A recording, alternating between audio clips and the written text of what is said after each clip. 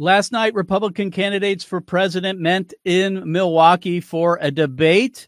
I'll have reaction to that here on the program. Also, here in the state of Ohio, we have the Secretary of State has assigned the issue number to the abortion amendment that'll be on the ballot here in November. I'll have an update. So stick around to the Mark Harrington Show.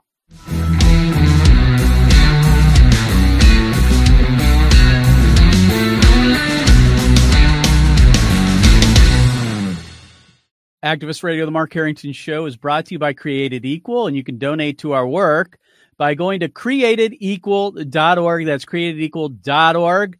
And if you want to follow me on all my social media platforms, or you can subscribe to our podcast on all the popular podcasting platforms, go to markharrington.org. So we got some breaking news. Last night, the Republicans put their slate of candidates up at the debate in Milwaukee, but one person was missing, and that was Donald Trump. And but they met anyway, and they talked it out. And so I'm going to start out by just talking and giving you some general impressions and reactions to the debate generally, and then we're going to get into some of the specific things that were said by some of the candidates. So let me just give you my perspective on all this right now. Donald Trump wasn't on the debate stage, and I think that's for good reason. I mean, he said basically when you're ahead by 40 or 50 points, what's the point? Especially when you have people on the stage that are polling at like 1%, and he's polling at like 70% or something. And I think that makes sense politically. Why would he want to sit there and take a beating from all these candidates when he's so far ahead, and just allow the group of them to narrow, right? The field to narrow, which eventually will take place. But it's kind of my perspective that the candidates, if they truly cared about America, would have boycotted last night's debate. Why? They should boycott the debates because of what's happening to Donald Trump. We have an unprecedented example of election interference. We've never seen anything like this. We have the Department of Justice and all of these district attorneys and others in different states now bringing indictments against the president. There are 4 cases currently against the president, and my guess is he's probably going to be found guilty, at least in one of these cases, and probably some of these charges. The point of all of this by the Democrats, and the point of all this by the permanent Washington establishment, is not only to take down Donald Trump, is to destroy our electoral system so that Republicans can never win the White House again. And that's what's going on here, friends. And we need to understand that. And I would just wish that the candidates that are running for the White House on the Republican side would make that clear. They would set partisanship aside and make a strong stand for the rule of law and for election integrity. And they didn't. In fact, it would have been awesome if they would have just said, we're boycotting this because of what's happening to Donald Trump and what's being done to our electoral system. It's being torn apart, and that is the reason why the deep state is doing this.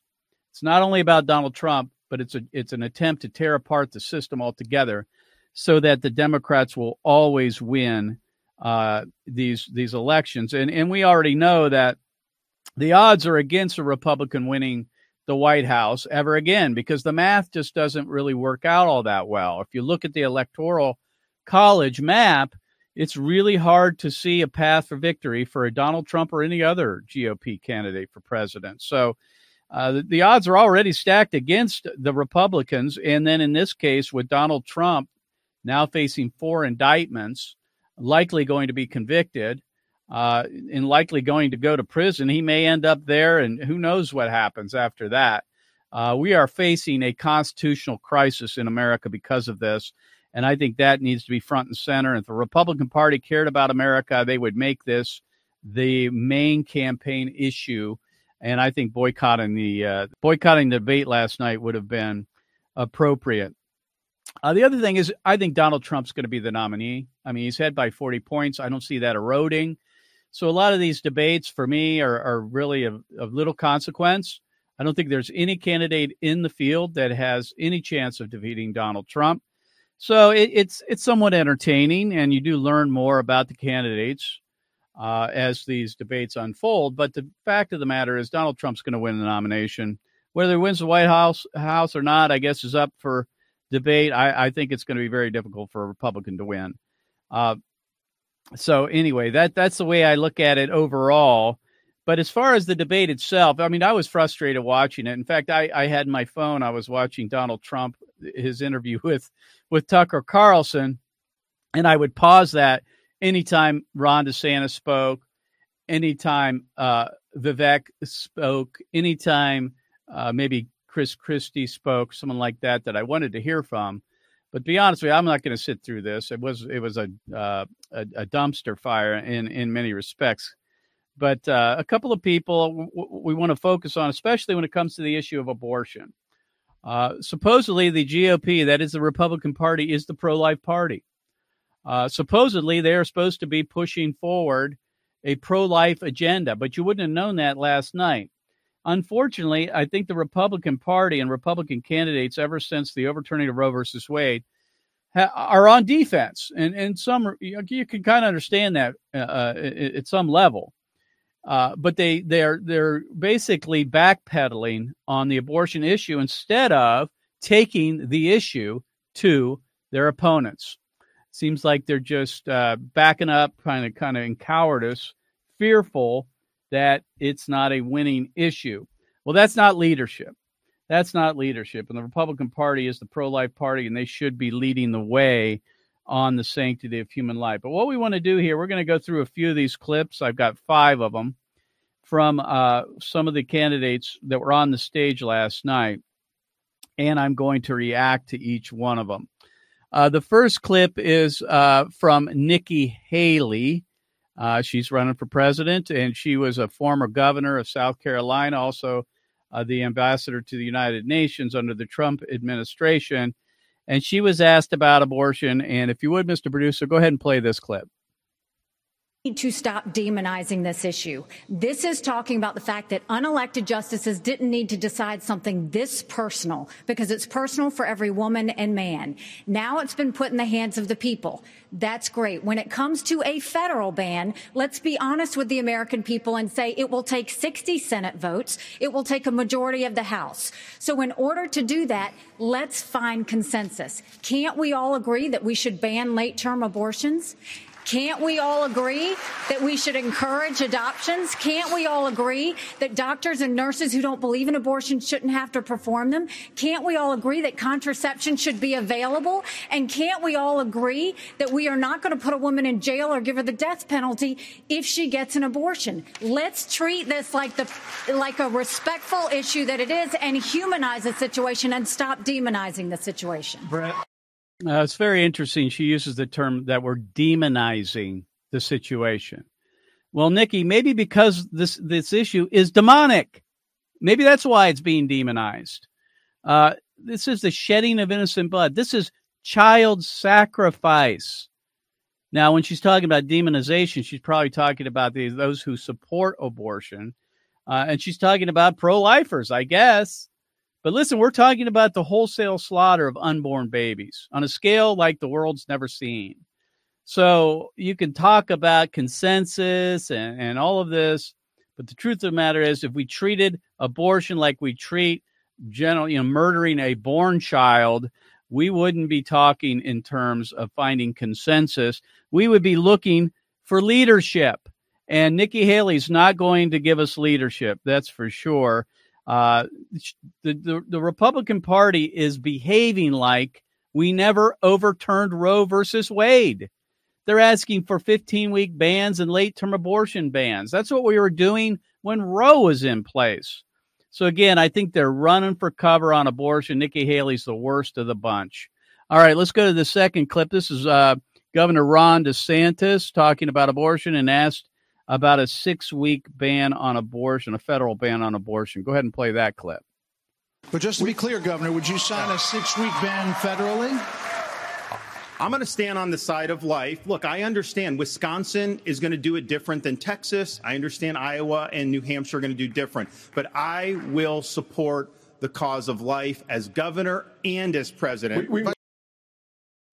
Well, here's a non-answer. I'm sorry. I know a lot of people like Ron DeSantis. I think Ron DeSantis was a good governor, basically, of Florida. But he signed a 6-week ban in Florida, a heartbeat bill. Why wouldn't he say he would do that at the national level? And the reason why he will not say that is because he doesn't think it's politically expedient to say that. And then he talks about how it's going to be different in one state like Wisconsin compared to New York or any other pro-abortion state. That's true. But again, that doesn't absolve the president of the United States from taking the lead on abortion. This is not a question of states' rights. We cannot leave this debate as it is, as a state-by-state debate or battle over abortion. That violates equal protection, and there is a federal role for the federal government when it comes to abortion, or should I say, child murder. So I like Governor DeSantis, but this is not taking the lead. He should have come out right out of the block and said, yes, I would sign a 6-week ban on abortion. All right, let's move on. This is the former Vice President of the United States, Mike Pence. Go ahead and play that clip. Can't we have a minimum standard in every state in the nation that says when a baby is capable of feeling pain, an abortion cannot be allowed? A 15-week ban is an idea whose time has come. It's supported by 70% of the American people, but it's going to take unapologetic leadership that stands on principle and expresses compassion for women in crisis pregnancies. I'll do that as President of the United States. Well, I like Mike Pence as a person. I think he'd be a great grandfather for your children, let's say. Nice guy, but he's going to be a lousy president if he ends up winning in November of 2024. I mean, that's just the facts of the matter. The idea that he says that they're going to stand on principle, that he will stand on principle. And what's his principle? 15-week ban and protecting children, unborn children who can feel pain. That's not principle. Now, I understand why he's trying to do that, because he thinks that's the only thing that'll get through Congress. And he's saying that there should be a minimum standard so that states like California, New York, and Illinois will have to come and meet the federal standard. And those states and other states that are pro-life, they can go below the standard of 15 weeks. But the truth of the matter is a 15-week ban isn't going to save that many children. It'll save some, more than likely. But I don't think that should be a minimum standard. We need to be talking about banning abortion from the moment of fertilization, period. That's leadership. So, unfortunately, I know Mike Pence has been a strong pro-life supporter over the years, but I don't see him moving the ball down the field when it comes to this issue if he were to win the White House. All right, next quote or next clip is from Doug Burgum. I don't know who Doug Burgum is. I've never seen him before until last night. I don't even know why he's on the stage, to be honest with you. He probably doesn't even know why he's there. But he chimed in on the issue of abortion. So go ahead and play that clip. Well, first of all, I'm a pro-life governor of a very pro-life state. And this issue is, of course, very important. But I am on the record, and I stand behind that we should not have a federal abortion ban. We should not. And the reason why we shouldn't is very simple. It's the 10th Amendment in the Constitution. In the Constitution, which the states created the federal government, not the other way around, it says that there were certain duties allowed to the federal government delegated to them by the states. The rest are left to the states, or importantly, or to the people. We need to get back to freedom and liberty for the people in this country. And we can't have Republicans who fight for 50 years for this great cause and to return it back to the states. And then the next day they turn around and go, no, the feds should do that, because the feds are stepping into people's lives. They're stepping into people's businesses. Over and over. If we say that the Fed should be in on this one, where do we stop? I say that we follow the Constitution, and this is returned to the states. This is where it should be. Well, I think we all understand the 10th Amendment says basically if it's not dealt with in the U.S. Constitution, that it should be left by the state to the states of the people to decide. That's true. But what he's forgetting is the 14th Amendment of the United States Constitution does deal with this issue. And historically and legally, and as it regards precedent, that the unborn, preborn child was considered a person before the 14th Amendment was written. And so he's saying he wants to deal with the Constitution and respect the Constitution, but he's not thinking about the 14th Amendment. And so, folks, let me read that amendment to you because I think it's key. It's absolutely central to the argument over whether there should be federal legislation or a remedy, if you will, for the abortion issue at the federal level. It says this: no state shall make or enforce any law which shall abridge the privileges or immunities of citizens of the United States, nor shall any state, and this is the important part, nor shall any state deprive any person of life, liberty, or property without due process of law, nor to deny any person within its jurisdiction the equal protection of the law. So Doug Burgum is forgetting this amendment to the Constitution. He refers to the 10th Amendment in that the states should deal with things that are not in the Constitution. I understand that and agree with that. But he's leaving out the notion that the 14th Amendment already protects the unborn. And why do I say that? Because, number one, states had already recognized the preborn as children and as persons at all stages of pregnancy before the 14th Amendment was written. Also, personhood for the unborn was rooted in British common law, which is where we get the majority of our law here in the United States. And then number three, the amendment authors themselves, the 14th Amendment, those who wrote it, believed that it included the preborn. And so those are three reasons why the U.S. Constitution and the Bill of Rights does deal with this and why it should be a federal issue, and the federal government does actually have a part in it. Now, the question is, what should they do? What should they do? And there are three options.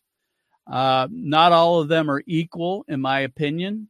The first option is that the United States Supreme Court, rather than just sending this back to the states, which they did in the Dobbs v. Jackson case, is that they recognize that word person of the 14th Amendment includes the unborn, and therefore they should be protected equally under the law. That's number one. Number two, that there can be a congressional ban on abortion that would be signed by the president.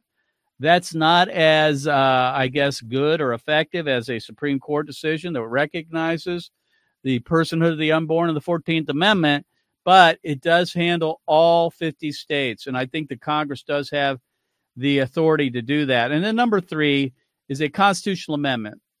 And I know this is the heavy lift, but it may be the most permanent thing that we could do. And that is 2/3 of the Congress and 3/4 of the states would ratify a constitutional amendment that would establish personhood from the time of conception for the preborn. So those are the options, and it's not leadership to say the Constitution doesn't deal with this, therefore the 10th Amendment says send it back to the states and you can wash your hands of it. I don't think that's that's not constitutional, and I think Doug Burgum, whoever that guy is wrong on it. So, all right, let's move on. This is the last clip, and this is Representative Tim Scott from the state of Florida. Go ahead and play that clip. We cannot let states like California, New York, and Illinois have abortions on demand up until the day of birth. That is immoral. It is unethical. It is wrong. We must have a president of the United States who will advocate and fight for, at the minimum, a 15-week limit. I am 100% pro-life conservative. I have a 100% pro-life record. I got to tell you, though, we must fight for life. All right, leave it there. Now, I was hoping he was going to say we should outlaw abortion at the time of conception. Well, once again, he's going for a 15-week ban. And I have to say, what good is that going to do as far as babies being saved? I will say this, politically speaking, it will save children. In states like California, states like New York and Illinois, a standard of 15 weeks obviously is better than currently the standards in those states, which are up to birth. So in that sense, I understand what they're trying to do politically, but it's all about rhetoric and language. Tim Scott should have said, I am 100% pro-life. Therefore, I believe life begins at conception. And as President of the United States, I will work towards the goal of protecting all children from the very moment of conception or fertilization. Having said that, politically speaking, we likely cannot get that done right now, but we could get something short of that, possibly something in the order of 6 weeks or 15 or whatever it is. Whatever we can get through the Congress would be better than what we have for a minimum standard as a way to as an incremental step to the place to which we could actually outlaw abortion altogether. So unfortunately, you don't hear that from the candidates. They jump straight to what's politically expedient or possible or pragmatic, and they lose out on teaching the American people that life begins at conception and abortion should be outlawed from that point forward, and we should stand for that type of legislation first and foremost. So anyway, that's my take on the Republican debate for the ones running for president of the United States in November of 2024. And like I say, I think the Republican Party, unfortunately, has been running from the abortion issue ever since the Roe v. Wade was overturned, and that's unfortunate. We need to take our case to the American people, win or lose, because the stakes are so high. Children's lives hang in the balance based on what these men and women do. And whoever occupies the White House has a huge opportunity to bring about the protections to the unborn, and also using the bully pulpit properly. And so I don't see any of these candidates doing that necessarily. Doesn't mean I won't support the nominee. I will, whoever that may be. All right, so that's my take on the Republican debate last night. And if you want to keep following me, you can go to markharrington.org to find out more. So, friends, I don't want you to be disappointed by the GOP and their candidates running for president this time around. It is what it is. The Republican Party's been in this situation for decades, unfortunately, and it doesn't seem like there's anyone arising to the call to really defend the unborn. There are some good folks on that platform, and I imagine someone would make a good president. But the bottom line is this. Now that Roe versus Wade has been overturned, the states are the ones that are going to be battling this out, and that's for better or for worse. In my opinion, for right now, it's better than what we had before when Roe v. Wade was the impediment that needed to be removed for us to really make progress. So having said that, the President of the United States doesn't have a whole lot of influence like he used to when it came to putting up nominees to the Supreme Court that might overturn Roe v. Wade. I mean, there's things that the president can do, like I say, using the bully pulpit, signing executive orders, possibly signing abortion legislation. That's it. But the bottom line is right now the fight is in the states, and that's where we need to be focused. And so what I want to do is give you a quick update about issue 1. Issue 1, and I say issue 1 because in the state of Ohio, we have now been given by our Secretary of State the issue number, and it's issue 1. And I think that's good in that just in August, not to get into the weeds here, but we had issue 1, which was to try to raise the threshold to 60%, and the other side voted no, and that was defeated. Well, this time, a no vote on issue 1 actually defeats the constitutional amendment to enshrine abortion into the Ohio Constitution. So a little bit of confusion is going to work to our advantage, possibly. Those who voted no on issue 1 in August might think that to vote no on issue 1 in November, for that matter, and therefore that might help. But the bottom line is the issue number has been certified, or if you want, acknowledged by the Secretary of State. So we are game on, and we're racing towards November here in the state of Ohio. And so, friends, the call to action again today is get involved in the battle in Ohio, because all the marbles are at stake here. You can go to createdequal.org/abortion amendment or createdequal.org/Ohio. And if you go to that webpage, you'll see a red line document that basically marks up the amendment, making basically two main cases. And that is, first of all, that the amendment will remove all protections on parents' rights when it comes to abortion for their minor children, number one. Number two is that it would open the door to painful late-term abortions in our state, which right now the limit's at 21 and a half weeks. Now, again, that's not a great limit, but it's better than nothing. And if this thing passes, we, that is Ohio, could become a destination state for late-term abortion. Let me make it clear. We're against all abortion, but we've got to stop this amendment, and we got to do everything we can legally and ethically to do so.